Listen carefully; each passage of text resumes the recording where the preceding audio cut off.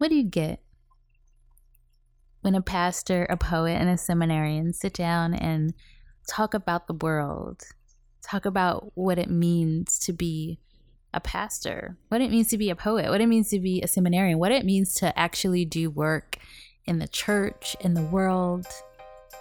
What does it all mean? And then we bring in other people to talk about their work, other women.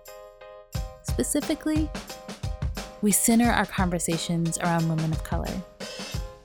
This is a beautiful, sacred space. Listen, you are invited in. Welcome to The Collard Girls.